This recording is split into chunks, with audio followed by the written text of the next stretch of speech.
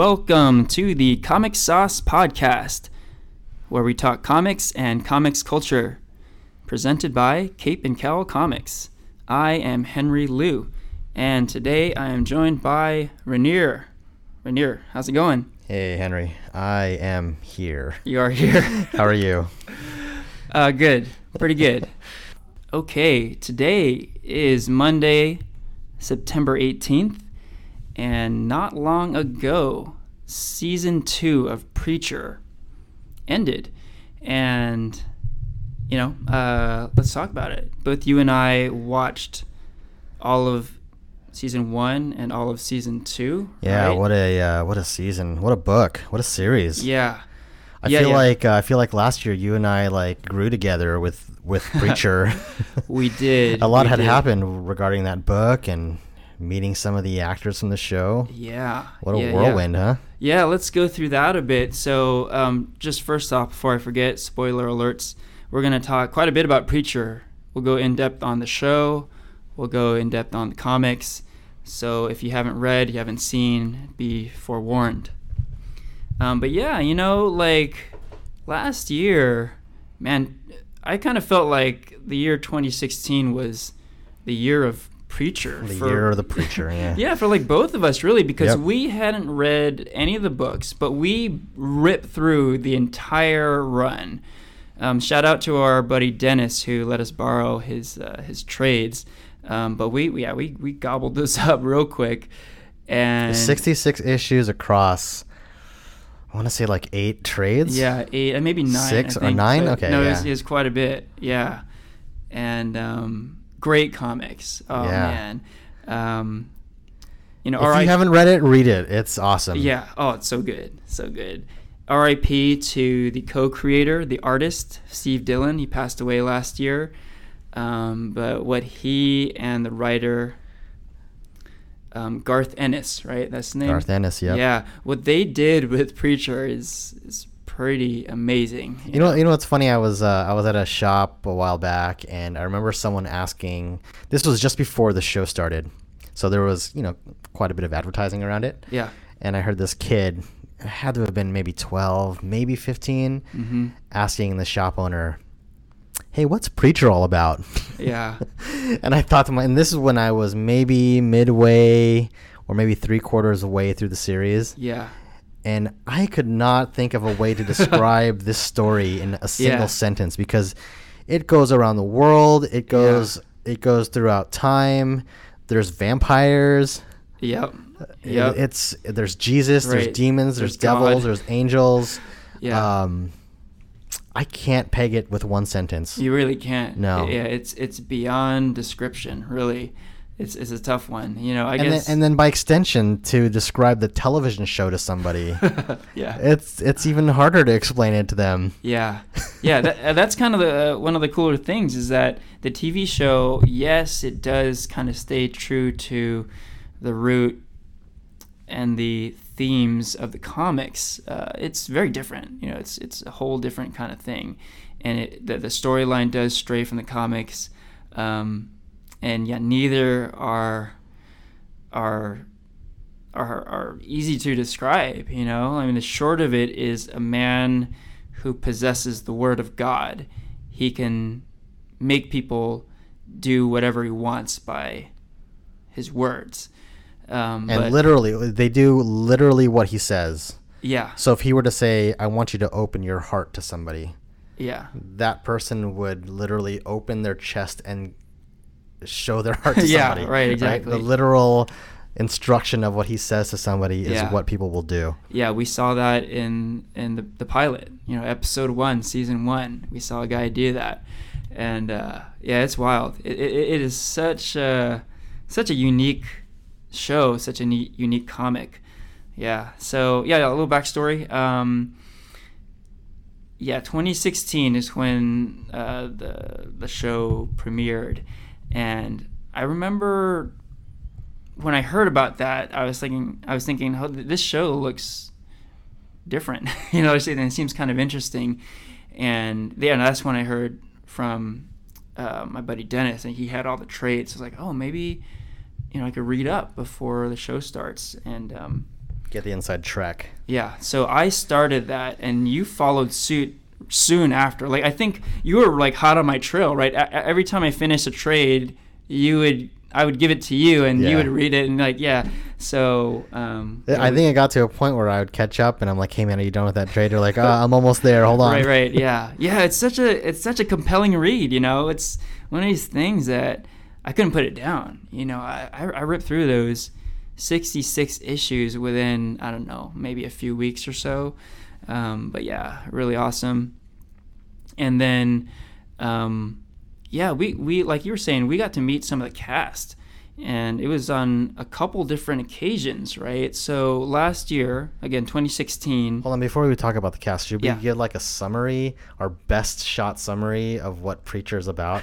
So like, I know you described that it's one of the main characters, Jesse Custer. Yeah. He has the word of God. He can instruct anyone to do whatever he wills them to do by just opening his mouth and saying it. Right. But the thing that's interesting about that is that that's not what defines this character. There's so much about Jesse Custer. Yeah. It's not just the word of God. In fact, his power is more just like a supplemental thing to his, core character, because he's gone through like, he was abused as a child. Yep. Where else can I go? It's also a love story. He finds there's the love of his life that he is with in the story, Tulip O'Hare. Yep. Very, very much part of the story. Oh yeah. And then there's Cassidy, the vampire. So this is sort of the core trio of this story. Yeah. And it is a crazy crew of people. Hearing myself say that, I'm like, how the hell does a vampire play into this? Yeah, right. Like, after all that, it's like, oh, guess what? His best friend's a vampire too. Like, how the fuck does that fit into the picture? And that's not even like the wildest shit you see in the comics. There's all kinds of wild and crazy stuff that happens. Should we talk? Okay, so maybe we should talk about how Jesse gets the word of God. So. Yeah. So let's see. Maybe the short end of it is an angel and a demon who have been protecting their respective realms for eternity. Over time, had fallen in love and spawned a baby. Yeah. And this baby that was spawned was a contradiction to the world of heaven and hell. Yeah. And escaped and had found its way into Jesse Custer as this spiritual thing. Right. Which gives Jesse essentially the power, the word of God. Right. Exactly. Yeah. And then let's see, we can hop into the Grail, the Grail is like the secret religious society that protects who does he protect? He protects the descendant, the line of Jesus Christ. Yeah, the lone descendant of Jesus Christ. And so because the word of God is like this contradiction to their entire establishment, this crew, the Grail, is in search of Jesse Custer. Yeah, that's a good summary. And a big theme of the narrative is God is missing, right? God is nowhere to be found. Right. And it's kind of Jesse's mission to find God. He kind of thinks, oh, he's been given this power. Why? And he kind of thinks maybe it's to find God, or at least to find God and get answers from God, right? The ultimate question of why are we here? Yes. Yeah. So, it deals with some really kind of deep religious, philosophical kind of questions, but also deals with just some whacked out crazy shit, I mean, it's just there's like so much to say about. I think I know what you're getting at. So the line of Jesus Christ that they're protecting, right? They've been protecting since the first day Jesus was born. Yeah.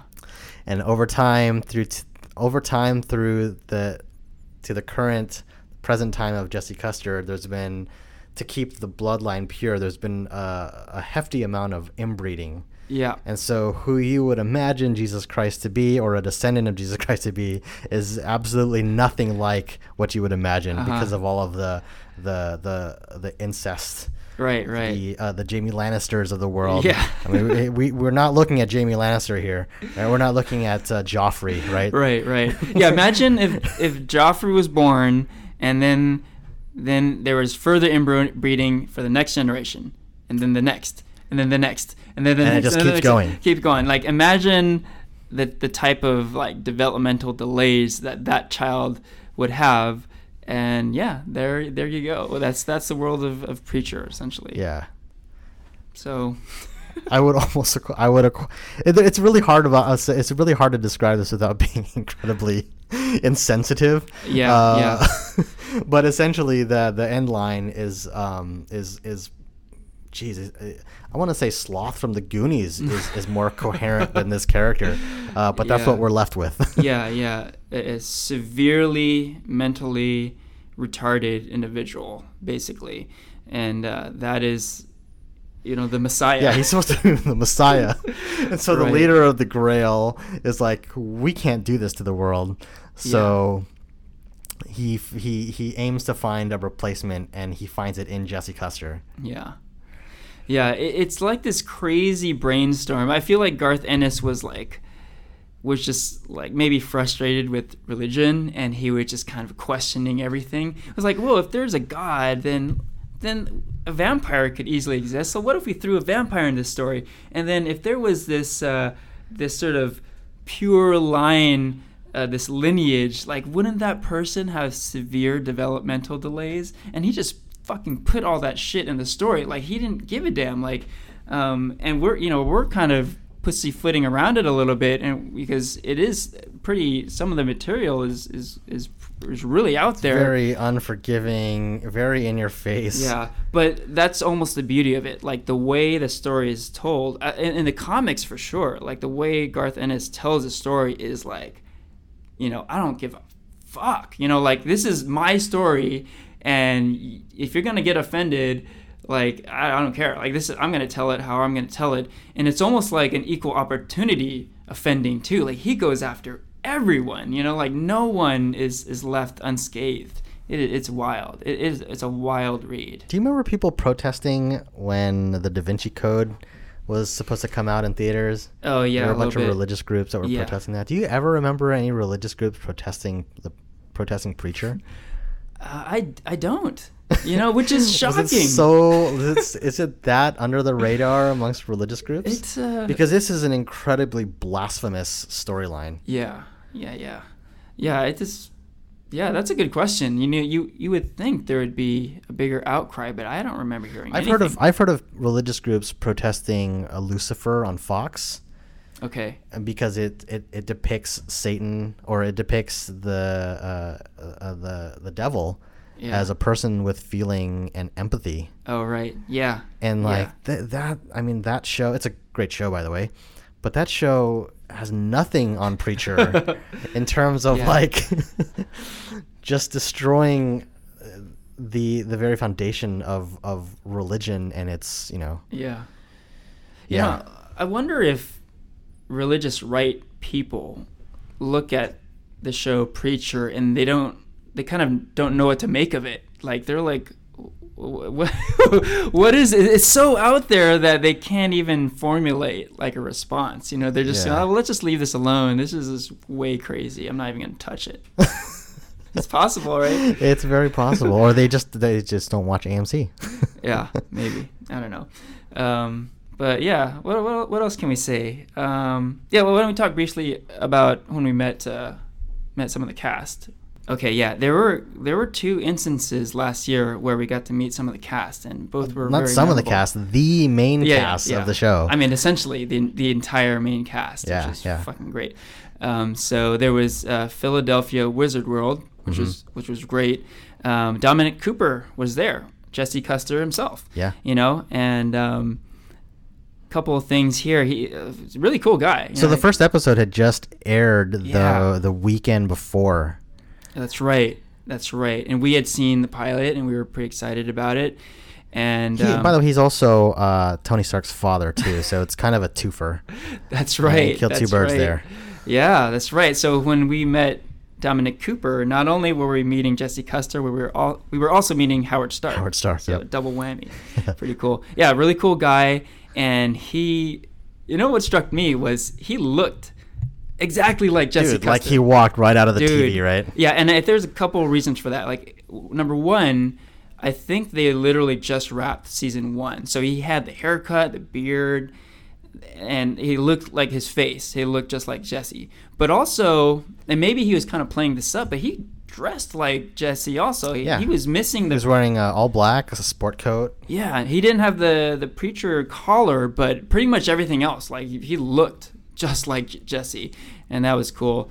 And yeah, we both met him, and so the first time we met him was an autograph, so we got to like chat with him a bit. Yeah. And we basically told him how we loved the first episode and we couldn't wait for, the rest of the season. I remember his response back was like, "Oh, you're gonna love the second season," or something, right. something like that, right? Yeah, no, he's like, "Just you wait." Yeah, you wait. Yeah, kind of thing. And what a cool dude too, right? Such a nice guy. He was super nice. Yeah, super super cool. And the other thing is, not only did I get the autograph from him, yeah. So you did a little cosplay for this convention. I did. You did the Jesse Custer look. I did. With the priest collar, and he's a big chain smoker, so you got a cigarette. Exactly. Well, I had a cigarette, but I gave him one too. So this is this great picture I have. We did the photo op, and like I was saying. By the way, tell me, what did it take to get a preacher collar? Did you have one already sitting at your desk at home, or did you have to shop a little bit? Needless to say, I did not own a preacher collar beforehand, and I did order it online. I will say this: it wasn't a. Did you get a good deal? It was very reasonably priced. It was like $20, and also it wasn't like a prop. It was a real preacher's collar. Like, this is like it was blessed. I don't know if it was blessed, but I ordered it from like a site that they provide it to real preachers. So yeah, it was a real deal kind of thing. Did it have if you're gonna buy this, you would also like to buy this, and it's like canisters of holy water and like bread? They should have. No, there was none of that. It was like totally like non-Amazon type of setup. Yeah, right on. Yeah, but yeah, I got that, and yeah, it was a great picture. He's like I'm telling you, he looked just like Jesse Custer. I was dressed like Jesse Custer, and I brought a couple Marlboro cigarettes, which is Jesse's cigarette of choice. Let's step back a little bit. So we were there for a few days, and you originally had a photo opportunity with him on a different day. Oh yeah, right? Yeah, you remember that. But I think you were like, oh shit, he looks just like Jesse Custer from the show. Right. This is the perfect opportunity for me. Let me see if I can move it up. So I remember you saying, "Hey man, I'm going to run to the hotel and I'm going to change and I'm going to run back." And this is July in Philly, and it was fucking hot as hell.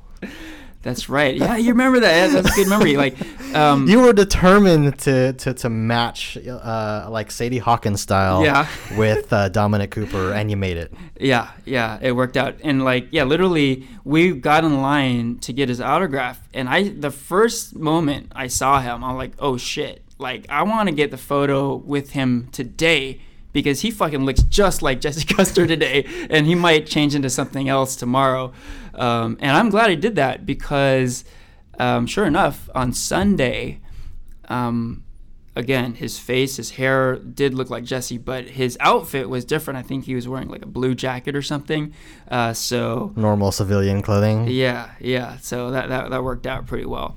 And he kind of got a chuckle out of it. Like, when he saw me, when it was my turn to take the photo, and I strolled up to him dressed up like preacher, he kind of got a laugh, and he played along too. Like, I gave him the cigarette, I held the cigarette, and it was two Jessies in the photo. Really exciting. Couldn't tell you guys apart. Well, that's not so much there. Is that posted on your Facebook or your Twitter?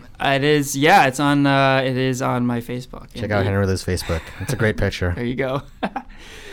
And that was just the first of two really exciting cast meetings we had that summer. Yeah. Right? That was let's see. So you knew Dominic Cooper was going to be there, right? And that was that one of the big reasons why you went, or was it also because of what's Loki's name again? Oh, Tom Hiddleston. Yeah. Yeah, dude, that fucking Wizard World in Philly last year was outrageous. Oh man, it was pretty mind blowing. Yeah, tell us who you got to meet that con. I think I might have talked about this in one of our earlier casts, but my goal was to meet the cast of The Winter Soldier. So Chris Evans, Anthony Mackie, Sebastian Stan, Haley. Oh gosh, what's Haley's last name? Haley Atwell. GSP. Yeah, dude, even GSP was there. That's fucking cool. Yeah, no, that entire cast was there, and I was like, oh my god, when's the next time we're ever gonna see them like together like that? I mean, and this was on the heels of Age of Ultron. Yeah. No, oh wait, was it Civil War? Oh, this was they were there basically to promote Civil War. Yeah. To promote Civil War, but they had advertised it as Meet the Winter Soldier cast. Yeah.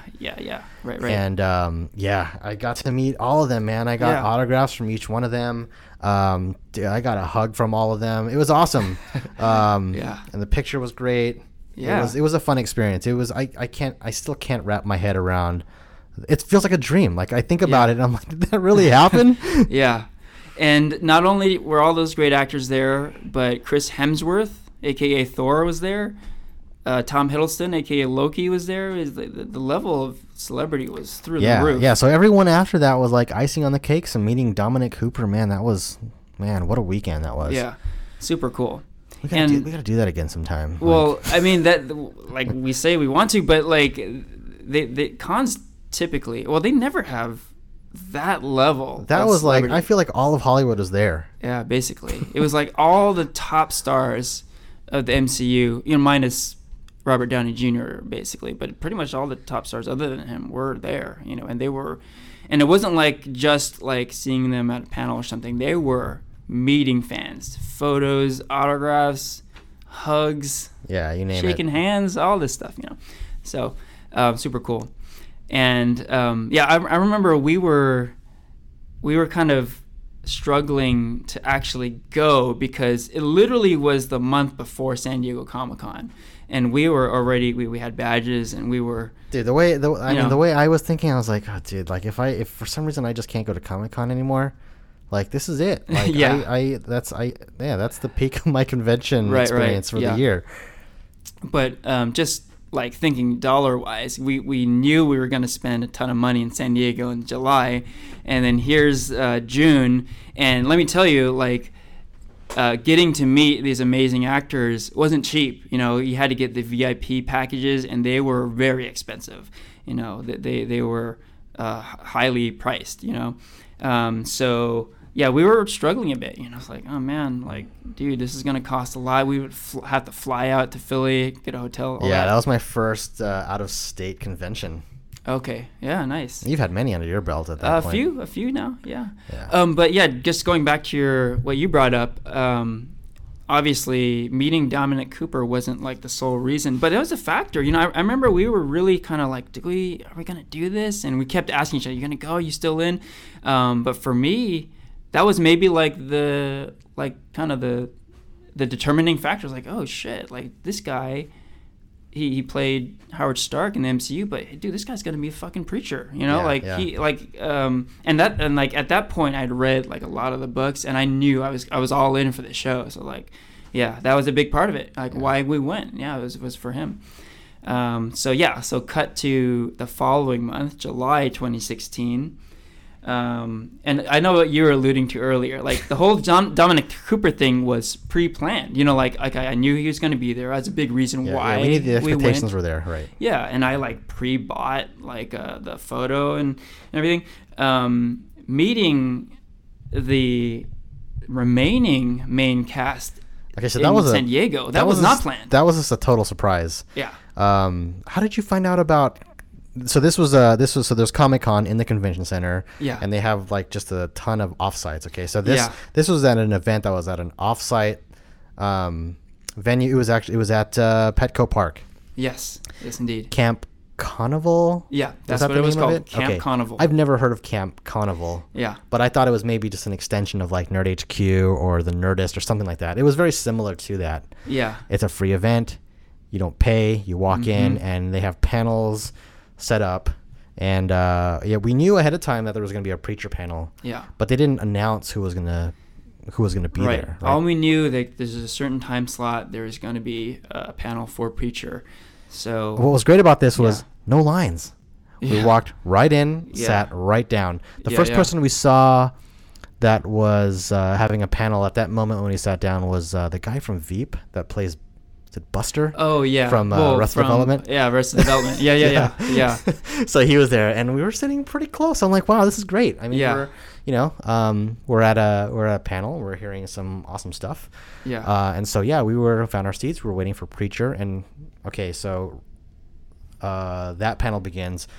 Ruth Negga walks in. Yep. What's his name? The guy that plays the Saint. Graham McTavish. Graham McTavish. Yeah. Walks on stage, and and Joseph Gilligan. Is that his name? Okay. Yeah. And he walks on stage. So it's the remaining cast. It's everyone except for Dominic Cooper. Right. That walks up on stage, and the panel's great. Like, I don't know about you, but Joseph Gilligan, like he stole the panel from me. Like he was funny. Like he's an entertaining. He's basically Cassidy off screen and on screen. Like he's just this hilarious, entertaining dude. He really is. Like the Cassidy character is this guy, like he is Cassidy, like on the show, the great thing about Cassidy is he's got no filter. Like whatever he's thinking, he'll just say it, right? Yeah. And Joe Gilligan is like that on these panels. He'll just be spewing out all this random stuff, a lot of it quite inappropriate, but it'll just like come out of his mouth. Like whatever he's thinking, it'll just come out. And he's like drinking beer at the time, and so he was vaping. Yeah, that's right. Like the guy's wild, and he's awesome. He's great. And so so that was what, 20 minutes, cut to the end of the convention. There's people behind us that are trying to grab seats for the next panel, but we noticed that the cast is kind of hanging around in this section at the front. So it's stadium seating at Petco Park, right? Right. It's a baseball stadium. Yeah, and so they cordoned off, the areas for guests to walk through, but they were hanging out by that sort of gate. Were they signing autographs? They were definitely taking pictures with people. They were talking to people. Yeah. They were still staying behind this gate.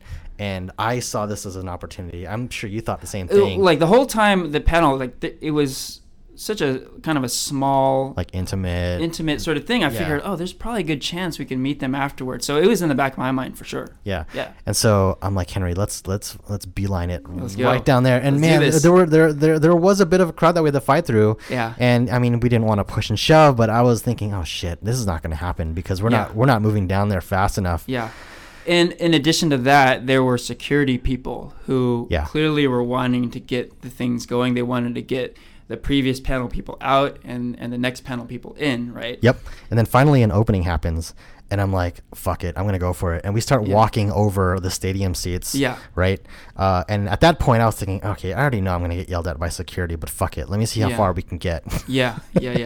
And we got pretty close. We got pretty damn close. But then security really shut it down at a certain point where they're like, oh, they got to go. We're sorry, they got to go.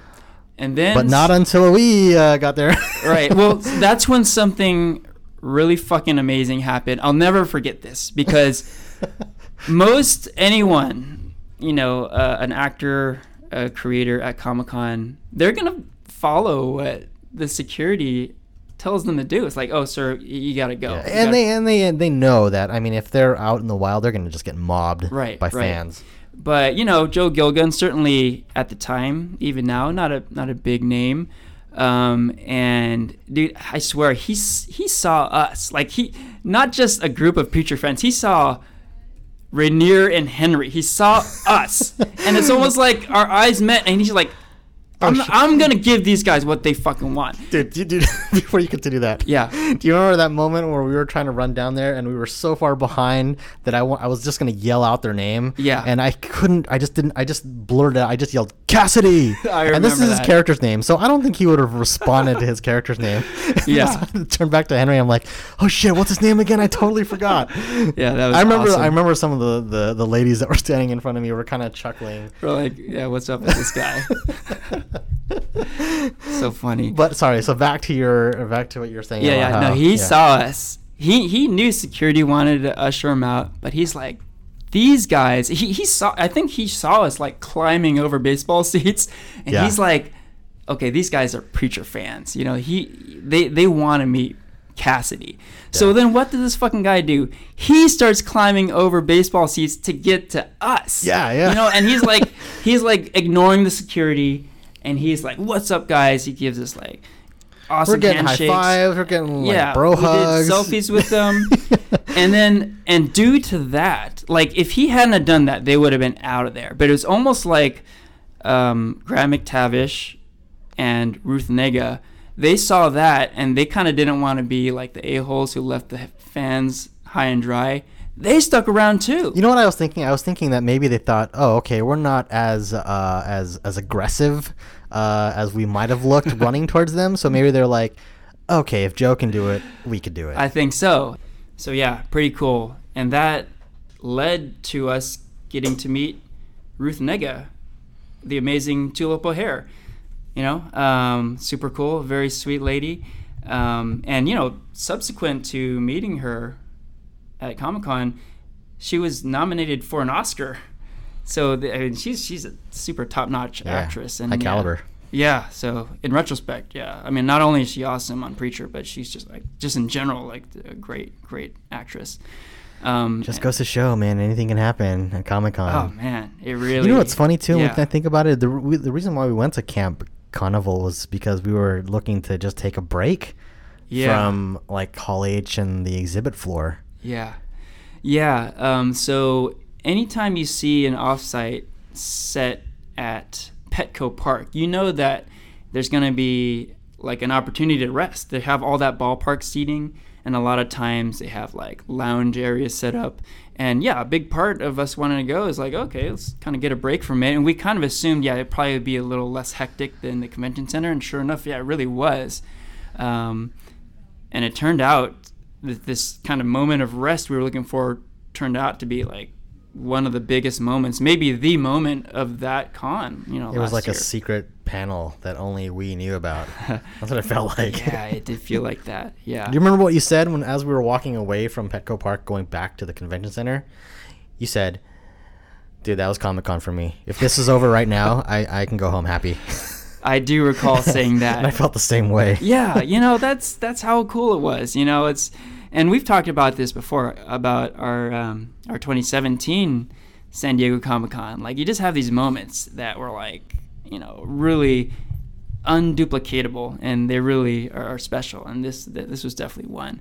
Yeah, and to round it all out, we met Graham McTavish too, the Saint of Killers, and that was cool too because in true Saint of Killers fashion, he just kind of appeared. He just popped up. Yeah, we were after we met Joe Gilgun and Ruth Negga, we were super happy, and we were heading out. We were leaving, and we were walking up the ballpark steps. Just to give you the layout. So like, Joe Gilgun was standing right next to us where the stadium seats were. Yeah. Ruth was standing close to sort of where the gate was. Yeah. So you had to sort of lean. She was leaning in to say hi to us. Yeah. Yeah. And then Graham McTavish. We just turned around and he just, like you said, he appeared. He was standing in the stairway aisle of the stadium seats. Yeah, he was like. So he was comfortably placed. Yeah. He was like where we were leaving, like near the exit. So I don't know how he got there. That dude is big too. You know, you see him on the show. He's this big, huge guy. He really is really tall.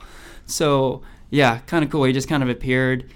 Super nice guy. Shook his hand, took photos, and yeah, man, really awesome. That was really fun. Awesome. Yeah, definitely.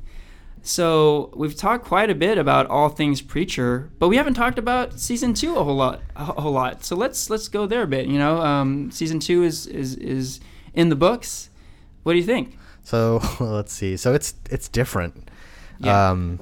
but there are like nuggets of things they call out from the book. Oh yeah, for sure. Yeah, I said earlier that. The show is a lot different from the books, but for comics fans, for Preacher comics fans, you're gonna get a lot of cool, little Easter egg action, throughout throughout the episodes. So the shining light of this season, Hairstar. No question. Me too. He's so awesome, man. Like, I mean, he was one of the highlights in the comics, definitely, right? And one of those characters you're like, is that gonna work on TV, on like basic cable? Like, kind of like with like the Negan question, you know, it's like, is Negan gonna work like on AMC, you know? And they really nailed it. They picked the right guy. Like, he looks, again, like it looks like he just walked right out of the comic book and onto the television screen. Yeah. Everything about him, his look, his demeanor, the sound of his voice is everything I would have imagined Hairstar to be. Yeah, no, I totally agree. When he first spoke, I'm like, holy shit, like, that's the voice that I was hearing when I was reading the comics. You know, he is Hairstar, you know, and yeah, it's so good. Yeah, and we knew he was coming. We got a little glimpse of him in season 1. That's right. You don't see his face. Yeah. You just see the white suit, the iconic white suit that Hairstar always wears. Right. But you know it's him. Right. And, yeah. Oh, the Saint of Killers stepped it up this season, too. There's a lot more action this season. Yeah. A lot more gunslinging, a lot more punches and kicks being thrown. Yeah, that's right. In season 1, Saint of Killers was basically in his own personal hell, like the whole season, right? It wasn't until season 2 he busts out and he actually goes after Jesse. And yeah, there's some battles, you know? It's crazy. It's good stuff. So, you know, going back to Hairstar real quick, again, I think we both agree he's the highlight of season 2. But I think the reason... Well, number one is, I mean, that actor, Pip Torrens, his name is, it's just phenomenal. Like, he really embodied that character. So should we talk about Hairstar in the comics? So Hairstar in the comics, he's this no-nonsense, emotionless soldier. Yeah. Who will do whatever it takes to get the job done. Mm-hmm. Very neurotic, right? Yeah. He explains that he does not express or feel or share the normal emotions a person would normally have. Yeah. And so his only outlet of feeling in touch with humankind, not quite going over the edge Dr. Manhattan style, is having very... how do you want to describe this? I don't know, rough sex, I guess, is maybe. Dude, that's like putting it lightly. Yeah, it's very lightly. Just dirty, like, oh man, how do you describe this? Yeah, he's got a, how do you say it? He's a sadist, S&M, like, I don't know. He's got certain fetishes, right? I guess you could say. I like how we're putting this so politically correct. I don't know. But yeah, he's a pretty whacked out guy. And yeah, you really wonder, like, how are they gonna put this dude on TV? And they nailed it, man. Like, they as fucked up as pun intended. Yeah. Yeah. But yeah, no, as fucked up as the character is in the comics, he's just as fucked up on TV. I can't believe I'm saying it, but yeah, it really is. They show some shit that I can't believe they showed. Like, there's a whole episode where we are introduced to Hairstar, right? And it shows him how he came to join the Grail, and there was this whole vetting out process. There's like an interview process, you know? And the way that he got in... This is one of my favorite scenes. So, like, there's a fight. Like, they have to fight this, like, incredibly trained soldier, essentially. Like, he's invincible. Like, all the other applicants. He's a gladiator. He's like this ultimate gladiator. Yeah, right? he's like trained in mixed martial arts, and you can't beat him, right? All the other applicants take a shot, and he just beats them handily. So what does Hairstar do? He walks up, and what does he say? He says, like, what I'm about to do, you know, I have no, like, regrets, or I do not apologize for my actions, or something like that, right? Yeah. And so he gets in there. He makes an attempt to fight, but he knows he can't beat this guy, right? So the guy basically gets him in a chokehold, and he's choking out Hairstar. And then they do show this, like, basically from the waist up. Hairstar just starts... He drops trowel and just starts beating off, like, right then and there. And his opponent freaks out, and then he takes that opportunity to knock him out. So it was like fucking awesome. Like, but yeah, I mean, the show, they go there. They just go there, and there's that. That's just one instance of some shit that like I can't believe they actually showed on TV. It's not HBO. It's not like Netflix. This is AMC. This is like free cable. You know, like pretty mind-boggling. You know, but it really does speak to how refreshing it is to be able to watch a show that you really don't know what's going to happen. They might show you the most crazy fucked up shit imaginable. It will be there. Can you imagine just like channel surfing and you hop into that episode with Airstar beating off to a dude that's supposed to be like wrestling him? Yeah. I can't imagine what would I know, right? Someone's mind like, what am I watching? What is this? I would love to hear like if that actually happened, you know, someone just randomly came across that scene. Like, how great would that be? But what else? So season 1 of Preacher was very enjoyable, and it really had this sort of no limits, no holds bar mentality. Yeah. But it did feel a little bit slow, you know, like season 1. Season 1. Yeah. The whole season took place in that small town, right, Annville, Texas, and I think most people, I certainly felt like, okay, let's leave Annville, let's move on. I want because, you know, especially as comics readers, you know, the comics there, it's like this great road trip, like this touring of America, you know, and it felt a little stifling in season 1 where they were just stuck there the whole time. Yeah. And the end of the season, there was this promise of this grand road trip where like Jesse, Tulip, and Cassidy hit the road, you know, and there was a lot of fun, I think, with season 2 where they got out of Annville, right, and you know, basically. New Orleans was the focus of season 2, and it was wild and it was a lot of fun. Yeah, it did feel a little claustrophobic though, because in season 2 they ended up connecting with who you find out is Cassidy's son. He's actually an older guy. Yeah, Dennis. And I think what they're trying to show here is that okay, Cassidy is actually a lot older than we think he is. Mm-hmm. But they pretty much are home base is pretty much that guy's apartment. And there's a lot of time spent with Cassidy and Tulip in that apartment, and that felt a little claustrophobic. A little bit. I agree. This promise of this like grand road trip touring of America sort of thing didn't really happen. You know, they were basically stuck in New Orleans, and like there's a lot of stuff in this guy Dennis's apartment, and it makes me wonder, like, is the show Preacher, is it going to be like each season is going to focus on like a different location and then they're going to be like stuck there each season, like the whole entirety of each season? Possibly, right? Yeah. Because that's actually how the books were laid out. Like each major story arc was like a different location, and then they'd move on to somewhere else, right? Yeah. So I wonder, you know. What's going to be interesting though is that they also, because they really explore like the past and present of these characters, right? And there's a lot of depth to these guys. I mean, you know, Jesse, he was a soldier at one point fighting in the Vietnam War. Cassidy, he was also fighting in a war. I think he fought in like something pre-World War I or something like that. Right, like his character is actually really old. Yeah. And we see Tulip as a kid actually growing up, which is interesting. So I'm wondering if they're going to show that. They did hint at a lot of Jesse's past this season with his, you know, relationship with his grandmother and his two uncles. Oh right, yeah. So I wonder if we're going to learn more about that in season 3. Yeah, I wonder. We'll see.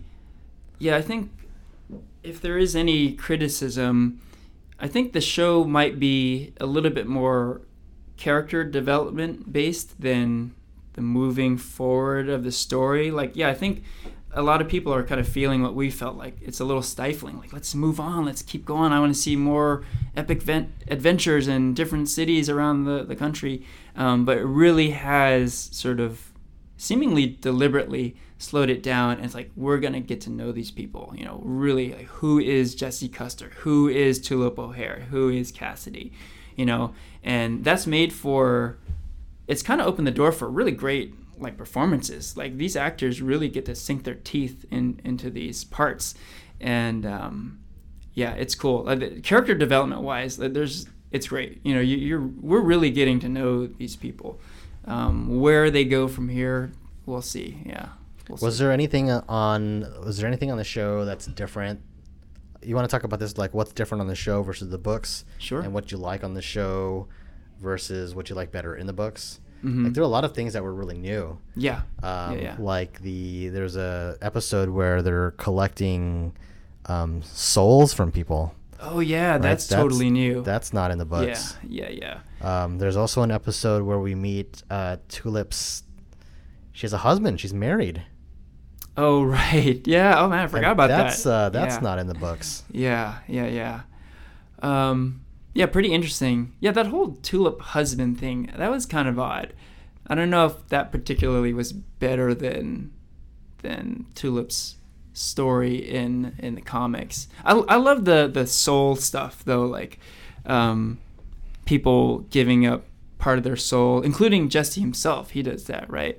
That was pretty cool. Like I like the way they handled that, and like that was kind of Jesse's way to beat the Saint of Killers, to give him part of his soul, right? So he could use the word of God on him, right? Yeah. So yeah, that was and that's cool. The thing too. What's different in the show is every time Jesse's using the word of God, that is sort of like a homing beacon for the Saint of Killers to GPS locate Jesse Custer. That wasn't really used in the comics. Oh right, yeah, you're right. I think in the books, let's see. I think Saint of Killers was just basically roaming the earth. Yeah. And was, okay, if I find him, I find him. If not, I'm just going to create this path of destruction until I do find him. Yeah. So they used that, that angle for them to meet was interesting. Yeah, definitely. Maybe the most obvious difference from the comics is Tulip, because in the comics, Tulip is a white, blonde-haired woman, and in the show it's a black woman, and I was curious to see how that would play out, and I think this is a case where I think the show is better than the comics. I really like Ruth Negga as Tulip. She's really great, and she's really stand out, and it brings something kind of new and fresh, and different and cool. I really dig it. It's awesome. So, what else can we say? I think we're both all in for season 3, right? I am. Yeah. Any speculation as to what you think might happen in the next season? I think they're going to explore some more of. We didn't even talk about Arseface. Oh yeah, Arseface is in hell. So that's season right. 1. Again, talking about Preacher's power. Is when he tells you to do something, you will do it in the literal sense. Yeah. So he tells this character, Eugene Root, who has an ass for a face, out of a fit of rage, he says, "Go to hell," accidentally using the word of God. Yeah. And he literally goes to hell. Yeah. He sinks into the ground and he's in hell. Yeah. And so this season they show him in hell. He is buddies with Hitler. Yes, Adolf Hitler himself. And wild. Yeah, and Eugene, his name's Eugene Root. We see his adventure. His goal is to, let's see, I don't even know how to. Okay, so he's in hell, right? But he's in hell for the wrong reason. Yeah. And so the people that are running hell are presumably Satan. Presumably. Realizes that something's wrong with the system, and that someone that is not supposed to belong in hell is in hell. And Eugene doesn't want to fess up to it because he doesn't want to just find himself in more trouble. Right. And so it eventually gets to the point where his goal is to escape hell because he just doesn't belong there. Right. So I think we're going to see, I'm wondering how we're going to see Arseface this year too, or in the next season, because let's see, Arseface in the books, he just disappears at one point because his family is gone, and he just goes on his own adventure where he comes back and he's like this badass ninja almost. Oh, right.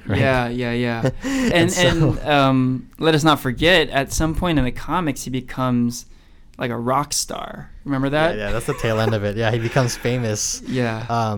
So Eugene's like background is that he is a big Nirvana fan, and him and his friend are very much in line with the grunge era style of music. Yeah. And let's see, in the comics, I think what happens is his friend, he decides to kill himself for whatever reason, and oh man, I'm trying to remember how this happened. His friend ends up shooting himself. And they were both in agreement that they were going to kill themselves for some reason. I can't remember what exactly it was. I think it's because they thought that Nirvana told them to do it. Okay. Does that ring a bell? Yeah. And then his friend just does it. Like he pulls the trigger and boom, he's gone. And then Eugene is like, "Oh shit, I don't know if I want to do this anymore." And then and like just out of like fear, or he's not sure what to do, he decides to put the gun on himself and shoot himself, but he actually survives where his friend dies. And they're able to save him, and they reconstruct his face, but only in a way where he has a hole for a mouth, which he then becomes the character Arseface, Assface, right? Yep. Which is totally different from the show. It's a completely different origin story. And also, that part where he kind of becomes a rock star in the comics, that wasn't, at least so far, hasn't happened on the show either. And I was kind of looking for that because I remember that happened in New Orleans in the comics. Do you remember that? It was like Mardi Gras or something, and he was just... Oh, yeah, they were partying together. They were partying, and then someone, like, caught his act and thought it was really funny, and, like, he rose to stardom. They get him drunk, and they get him on stage to do some karaoke. Yeah. And there's a talent scout that's like, "Oh, this guy looks like he can draw a crowd." Yeah. And he puts him, he makes him famous. Right. So I was kind of waiting for that in season 2, Preacher, but that didn't happen. So yeah. That was the thing too. So like Arseface's character in the comics, he can't understand what he's saying. Okay. Mm-hmm. But Garth Ennis manages to write it so that, imagine covering your lips, like pinching your lips and talking. Yeah. That's Eugene Roots. That's Arseface's dialogue. Yeah. Okay. And when they write his dialogue bubbles, if you were to actually sound it out, they have to accompany it with actual, words that you can read. Right. And when you actually sound it out, it actually sounds exactly like the dialogue he's saying, only just incredibly mumbled. Yeah. No, they thought it through. Yeah. It's well done. I remember when you and Dennis were talking about this, and you guys were just really laughing about how you guys were trying so hard to just follow his actual word dialogue, but couldn't keep up with it, so you ended up reading the translation of his dialogue. Yeah. I didn't get it at first, but then when I read it, I was like, oh, this is exactly what they're talking about. Yeah, and totally. It's funny that on the show that you can kind of make out what he's saying, but they still subtitle it. Yeah. So that's how they get away with it. I was about to say that. They do subtitle Arseface on the show, and it is a direct nod to the comics where they did the same thing, where, he's sort of comprehensible, but you really need those subtitles.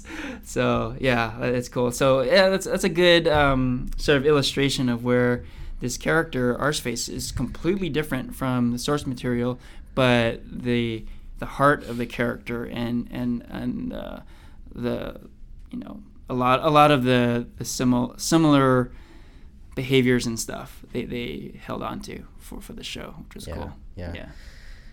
In the show, it's like Jesse and Arseface are actually friends in the beginning of the show. We don't see Arseface and Jesse interact until much later in their storylines. Mm-hmm. Oh wait. So say that again. You mean when in the comics? I can't remember. When do Jesse and Arseface's story cross paths? Oh no, they cross paths pretty early on. Yeah, because I know in literally issue 2 of the Preacher comics is the first appearance of Arseface, and it's pretty memorable because he does meet Cassidy and Jesse, and Cassidy, that's when he says like the immortal lines like this, your face looks like an arse. His face looks like an arse, exactly. So it's a pretty awesome character intro. So they do cross paths early. But how they interact is definitely different from the show. Definitely. Because Arseface comes to him on the show as his preacher, right? Like he comes to confess his sins. Yeah. And that's not how they first meet in the books. Essentially, is a different kind of relationship. Yeah, the Arseface on the show is kind of sweeter. He's kind of got a bigger heart. In the comics, he is like this kind of innocent character, but yeah, I think on the show, definitely, you kind of feel for him. You know, he's like kind of the one guy who's like, oh, he's like, you know, you don't want to see bad shit happen to him, and like other than attempting to kill himself, like his moral compass is at least straight, right? Oh, like he's not as twisted as everyone else is. Yeah, unlike literally everyone else on the entire show. You know. Yeah. Oh, I wonder if we're gonna see Jesse Custer has a childhood friend that he grows up with who has one eye. Oh yeah. Remember, he lives in because they live in this part of is it Angelville? They live in Angelville, where it's just small town, like inbred. There's an inbred family that is like his closest neighbor. Yeah. And they have like a ton of kids that all have like deformities, and he has like one of his best friends is a girl that has one eye. Right. I wonder if we're gonna meet her this in season 3. Yeah. I mean, they have an Arseface. Why not a single-eyed character? Yeah, hard to say. Yeah, the show is strayed so far from the books. It's hard to say. Like the whole Odin Quincannon stuff.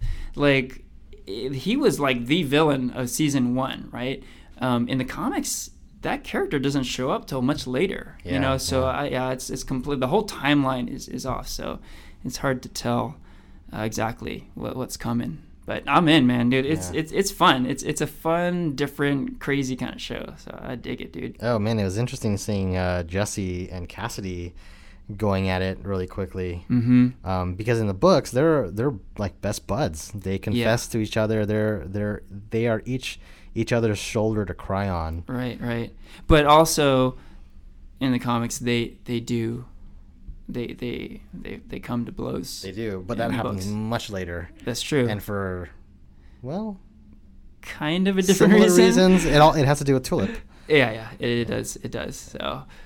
So yeah, it's a wild ride. It's a fun ride, and yeah, can't wait to see what's next for Preacher.